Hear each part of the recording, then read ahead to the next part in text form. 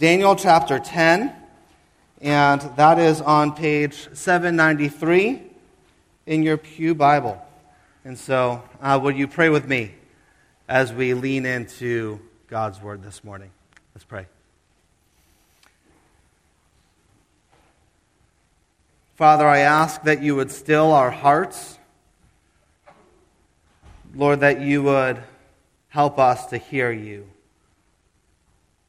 Lord, that as I speak, I would be hearing you as well.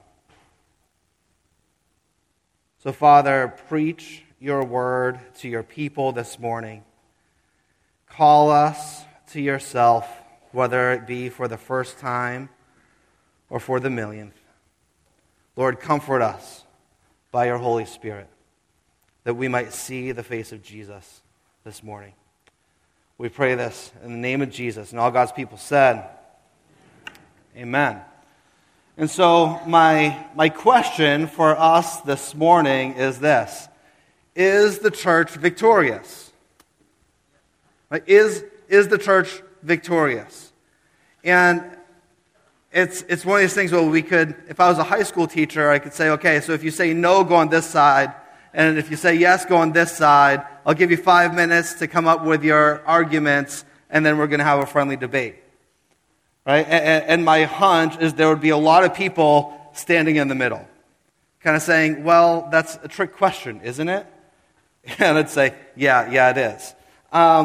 Because in some ways, yes, the church's victory is secure in Christ.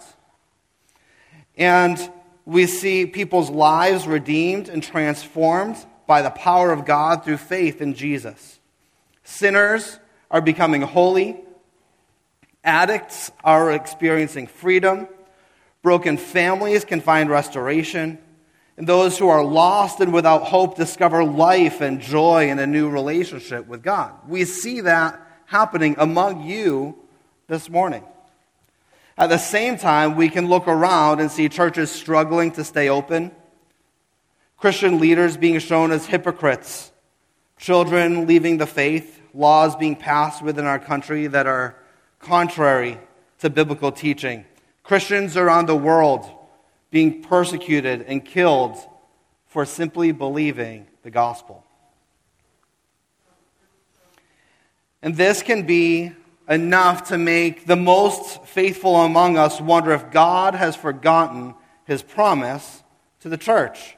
This promise that I will build my church and the gates of hell will not prevail against it. But our eyeballs sometimes tell us a different story, don't they? And this is a similar situation to what we see in Daniel 10. And so if you're joining us for the first time this morning, we have been walking through the book of Daniel for the last few months and considering what does it look like to live faithfully as exiles in a culture that is different from our own. That at this point in the book of Daniel, he has lived in Babylon for 70 years. He has lived through the reign of multiple kings. He has seen the empire go from the Babylonian kingdom to the Persian kingdom.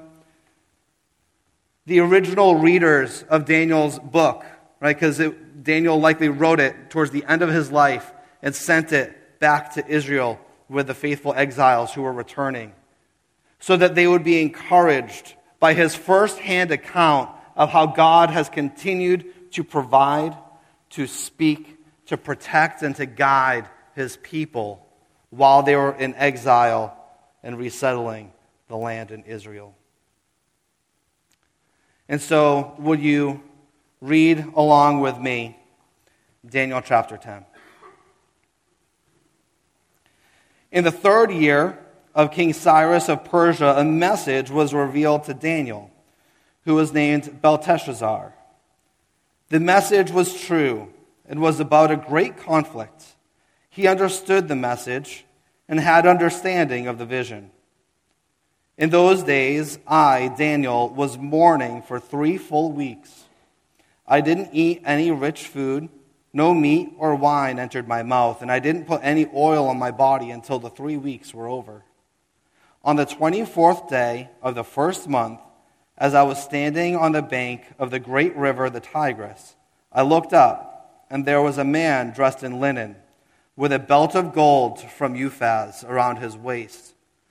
His body was like beryl, his face like the brilliance of lightning, his eyes like the flaming torches, and his arms like feet that gleam of polished bronze, and the sound of his words like the sound of a multitude. Only I, Daniel, saw the vision.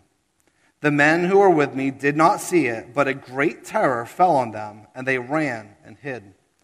I was left alone, looking at this great vision. No strength was left in me. My face grew deathly pale, and I was powerless. I heard the words he said, and when I heard them, I fell into a deep sleep with my face to the ground. Suddenly, a hand touched me and set me shaking on my hands and knees. He said to me, Daniel, you are a man treasured by God. Understand the words that I'm saying to you. Stand on your feet, for I have been sent to you. After he said this to me, I stood trembling. Don't be afraid, Daniel, he said to me. For from the first day that you purposed to understand and to humble yourself before your God, your prayers were heard. I have come because of your prayers. But the prince of the kingdom of Persia opposed me for 21 days. Then Michael, one of the chief princes, came to help me after I had been left there with the kings of Persia. Now I have come to help you understand what will happen to your people in the last days, for the vision refers to those days. And while he was saying these words to me, I turned my face toward the ground and was speechless. Suddenly, one with human likeness touched my lips. I opened my mouth and said to the one standing in front of me, My Lord, because of the vision, anguish overwhelms me, and I am powerless. How can someone like me, your servant, speak with someone like you, my Lord? Now I have no strength, and there is no breath in me. Then the one with a human appearance touched me again and strengthened me. He said, Don't be afraid, you who are treasured by God. Peace to you. Be very strong. As he spoke to me, I was strengthened and said, Let my Lord speak, for you have strengthened me. He said, Do you know why I've come to you? I must return at once to fight against the prince of Persia, and when I leave, the prince of Greece will come. However, I will tell you what is recorded in the book of truth. No one has the courage to support me against those princes except Michael, your prince. In the first year of Darius the Mede, I stood up to strengthen and protect him. So that's easy, right? I mean, I know it's the go-to joke, right, Cody? But it's like, what do we do with this? Because it's weird. But this is God's word, given for his people to have courage to endure, to comfort them in their mourning. And so here's how we're going to tackle this passage. I want to walk together through some of the important events happening in the background of this passage. And then we're going to look at the two characters involved, at the messenger and then at Daniel, and then pull together those common threads at the end to help us understand this vision that was given to encourage us to live with endurance when we are discouraged. And so first, the background. Verse 1 begins, in the third year of King Cyrus of Persia, a message was revealed to Daniel, who was named Belteshazzar. The message was true and was but a great conflict. He understood the message and had understanding of the vision. It's interesting, a few things. First, this is one of the few places, this is the only place in the last half of Daniel where he's referred to by his Babylonian name, Belteshazzar. that he, as an old man, is once again we are reminded that he is in exile. That he is not in Israel, he is in Babylon as an exile. And it's interesting that we can actually know the exact date for when this vision takes place. You see that?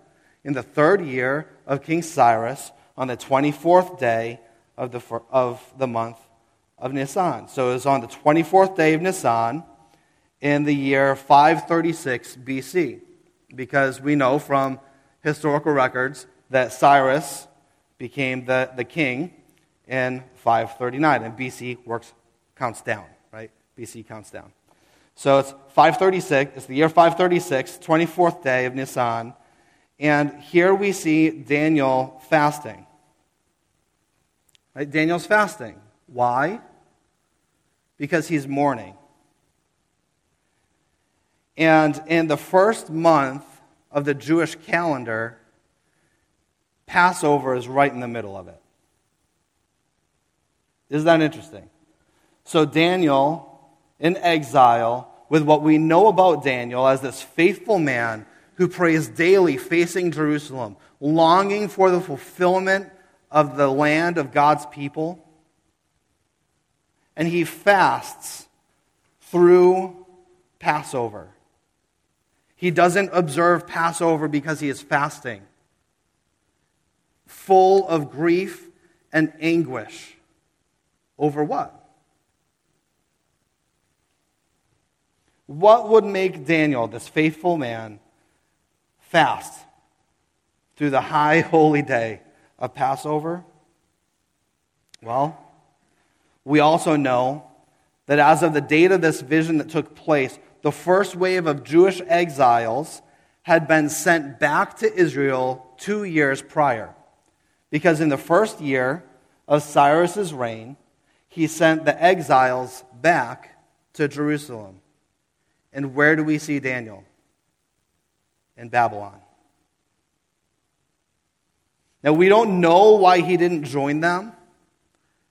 Maybe Cyrus said, they can go, but I need you here. Maybe Daniel just felt like he was just too old and weak for that difficult journey. Maybe he thought that he could do more good for Israel, advocating for them in the capital of Babylon while the exiles go and rebuild the temple, rebuild the walls, and start the kingdom of Israel from scratch again. But by the time of this vision, it's been 2 years, and the men and women in Israel are facing incredible setbacks. The people who settled the land during the exile weren't thrilled that the Jews were back. Right? I mean, the land, the cities, they weren't just empty for those 70 years. That people had built houses, built societies, had families, and now they're displaced when Israel returns, and they weren't happy about it. Listen to what we see in Ezra chapter 3. Remember, these are happening at the same time, different books of the Bible, overlapping history.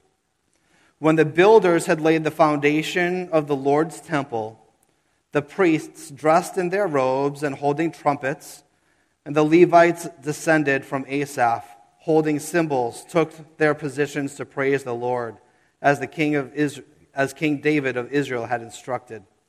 They sang with praise and thanksgiving to the Lord, for he is good, his faithful love to Israel endures forever. Then all the people gave a great shout of praise to the Lord, because the foundation of the Lord's house had been laid. But many of the older priests, Levites, and family heads who had seen the first temple wept loudly when they saw the foundation of this temple. But many others shouted joyfully.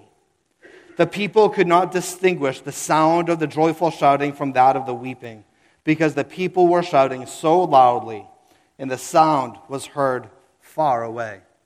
So why would the older generation weep while the younger celebrated? Because Solomon's temple, the original temple, was massive. It was ornate and beautiful and imposing. And this one seems like a mini temple. When you compare the size of the footprint, they think, is this what God sent us back to build? We spend 70 years in exile and we come back for this? Is this what's happened to the glory of Israel? That we get this as our new temple? Where is our greatness? Where is the glory of God? Where is the fulfillment of His promise to reestablish the kingdom of Israel? This is what we get? And the younger generation didn't know any better. But Daniel did. He remembered the first temple. And as he's getting reports of what's happening back in Babylon, remember, he was high-ranking political official. He would have had insider information that others would not have.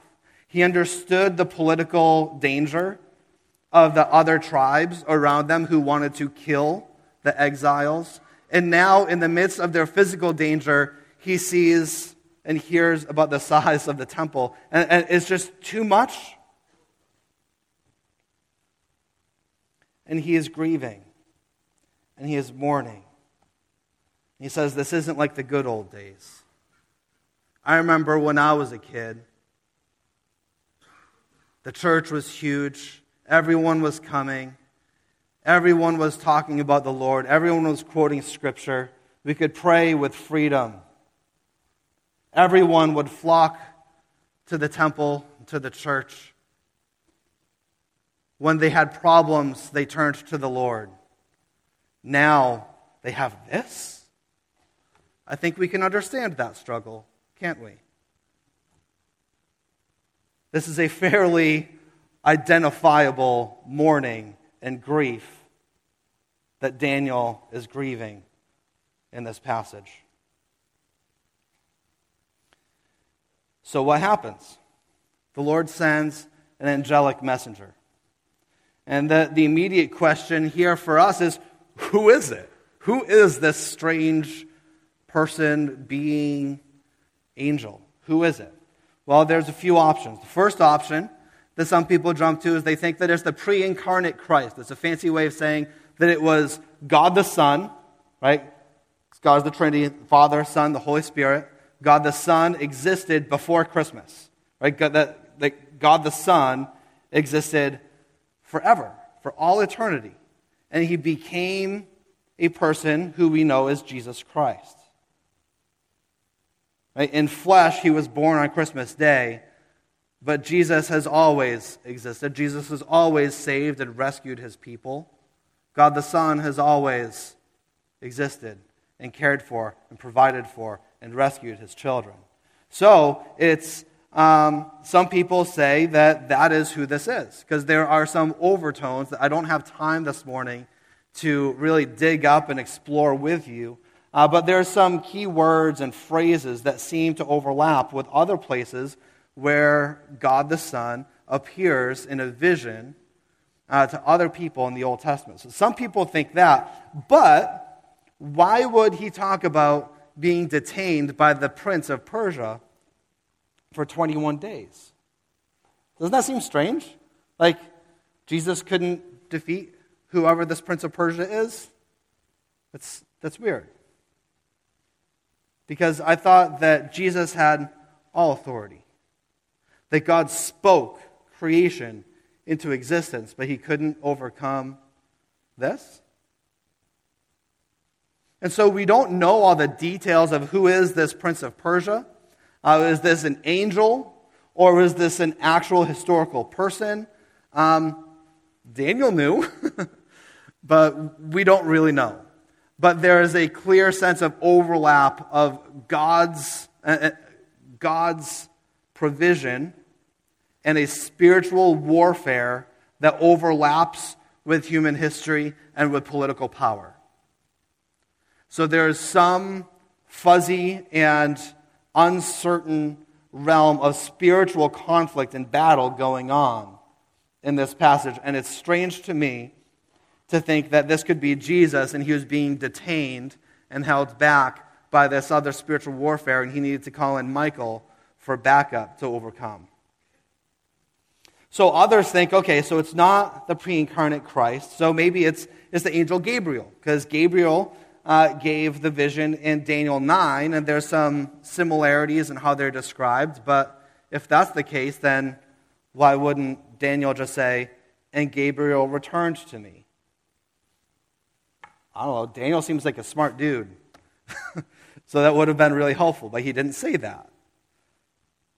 So others think that maybe there are two messengers. There's the one standing on the water, and then there's the one who touches his lips. And it's just interesting how unclear the details of this appearance and of who this angelic messenger is. And that gets me to my point of saying, if we were supposed to know every detail of these types of visions, then they would be provided for us. So instead, it seems safest to me to simply say it was an angel. It wasn't Roma Downey. It wasn't this cherub.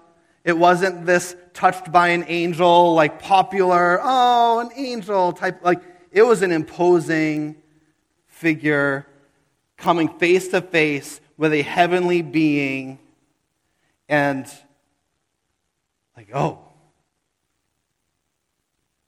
I am unworthy.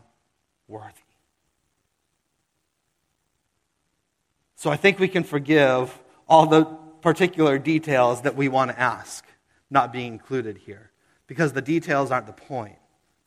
The point is that God heard Daniel's prayers. God cared for Daniel so much that he sent an angel to go and comfort him, to strengthen him. So what was the angel's message? He said first, Daniel, right, verse 11 and 18, he says, Daniel, you are a man treasured by God. Understand the words I'm saying to you. Stand up on your feet, for I have now been sent to you. And then verse 18 again, don't be afraid, you who are treasured by God. Peace to you. Be very strong.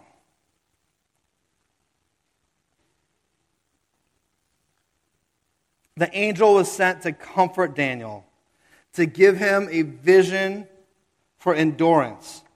And he leads off by talking about how much the Lord treasures Daniel. And my question, I guess, is this a specific promise to Daniel? Is this a statement about how much the Lord treasures Daniel? Because Daniel is Daniel. Or is this a statement about how the Lord treasures his people? Because just for sake of good biblical study, we don't want to just read every promise and every statement that we read in the Bible and say, oh, I like that. It must apply to me. Right? That's not a good method of Bible study. Oh, I like that. It must apply to me. That I don't like that. That doesn't apply to me. That's not how we should read our Bibles. So, when the Lord comes to Daniel and says, you are a man treasured by God, can we take that statement as a statement that God would say about us? Well, for God so loved the world that he gave his only Son, that whoever believes in him should not perish but have eternal life. John 3:16. Similarly, we read in Ephesians 3:16 through 19, we read this. Listen to this. I pray that he, the Lord, may grant you, according to the riches of his glory, to be strengthened with power in your inner being through his Spirit, and that Christ may dwell in your hearts through faith. I pray that you, being rooted and firmly established in love, may be able to comprehend with all the saints what is the length and width, height and depth of God's love, and to know Christ's love that surpasses knowledge, so that you may be filled with all the fullness of God.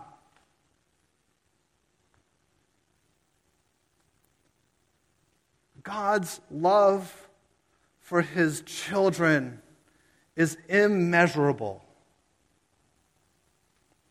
I mean, honestly, imagine me as a preacher standing up here saying, I can't promise you that God loves you.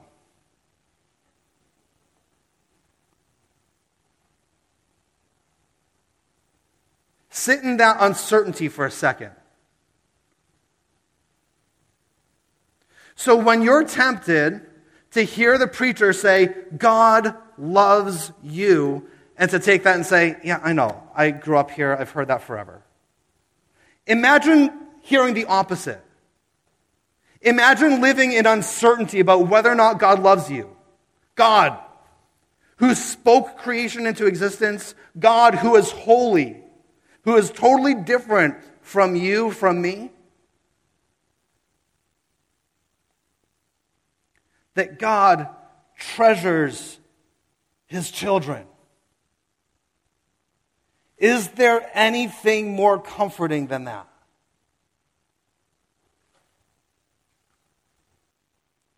Second, the angel comes to reassure him that God is at work in 1,000 ways that he cannot see. The angel explains to Daniel that he's now come to help you understand what will happen in these last days. In verse 21, he elaborates, I will tell you what's recorded in the book of truth. So what's this all mean? After all, there's a lot of confusing stuff in the book of Daniel. One thing is clear. God knows what he's doing. God is still at work. His plan for Israel and for the nations isn't in jeopardy. Yes, the temple may be smaller. Yes, there is opposition. But Daniel, you are treasured by God. And there is more going on in the world than you realize. God is fighting for his people in ways you cannot see. Daniel, if you could see all the ways that God has protected you, you would be astounded. Yes, Daniel, there is reason to grieve and to mourn, but there are so many more reasons to grieve and mourn than you are even aware of, that the Lord has rescued you from and is actively fighting on your behalf to guard you and to reestablish you in the promised land. So how does Daniel respond to this? Well, he is utterly terrified and overcome by his weakness. It's helpful to remember that at this point, Daniel's been living on a very basic diet and with no oils for his skin in a desert climate. He's been living this way for 3 weeks, and he's in his 80s. He's an elderly saint who is fasting for 3 weeks in the desert and comes face to face with a holy angel.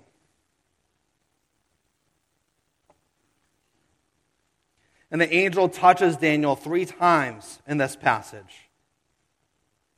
He has fallen down, face down in the dirt. And upon the first touch in verse 10, Daniel is picked up off the ground, set on his hands and knees, and able to stand upright. In the second touch in verse 16, the angel touches his lips, and Daniel is able to speak. But what does he say? He says, I have no strength, and there is no breath in me. And then finally, the angel touches him again. And Daniel receives strength and peace.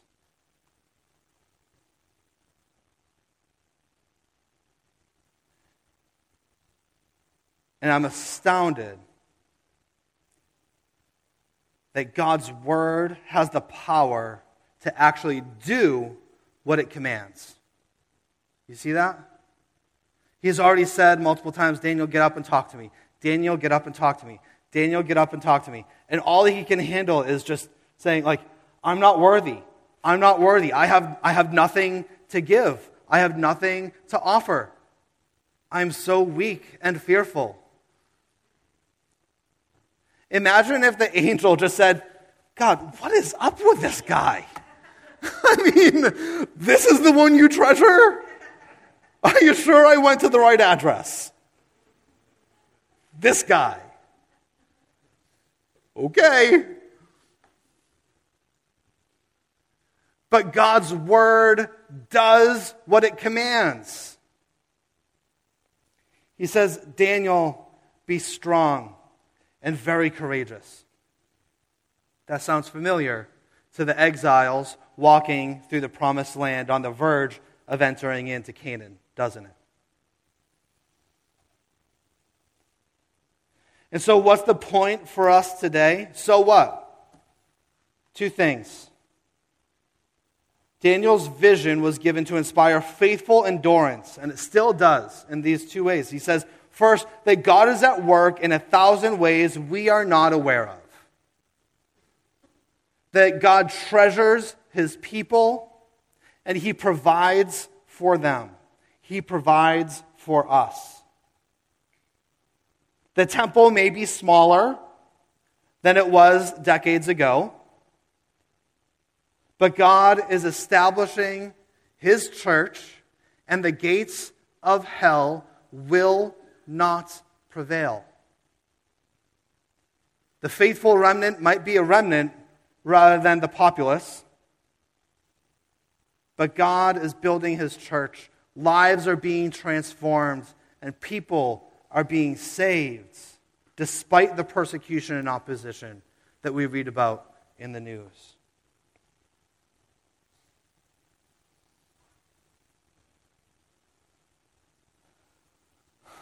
The angel was battling the prince of Persia for 21 days. How long is that? 3 weeks. How long was Daniel fasting and praying for? What does that say about prayer? And what does that say when I just give up praying for people, for things, for problems? It says there's way more going on than I'm aware of. Don't give up praying.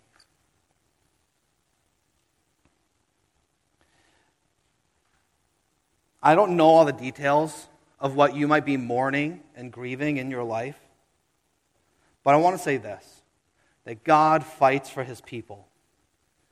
Not only when they're watching, but in ways that you are not even able to behold unless God sends you an angel who peels back the curtain. Second is take comfort in the Lord's grace towards you, because God's word still accomplishes what it commands.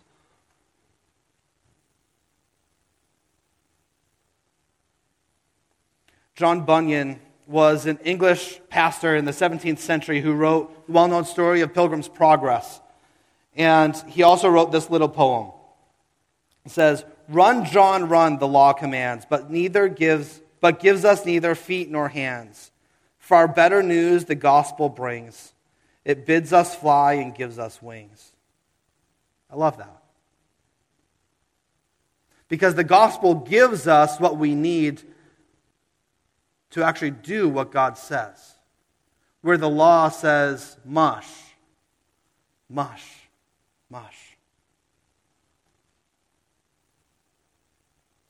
And whereas the Jewish law said, keep the commandments and be holy, the gospel declares grace for sinners and actually clothes us in the holiness and the righteousness of Jesus Christ, that we might enter into God's presence and not fall down in a puddle of terror and dread and weakness, but to stand with peace, because we know that we are clothed not in our righteousness, but in the righteousness of Jesus Christ. And so, if you are sitting here and thinking, you know what, I would like to give God a piece of my mind, let Daniel be your warning. And he was a holy man. No one comes face to face with an angel and says, "Excuse me, I'd like to talk with your boss." They come face to face with an angel and go, and then they pass out. But in Christ,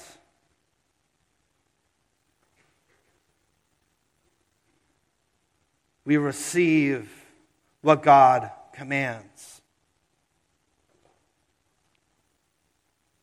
And we rest in the assurance that we really are treasured by God.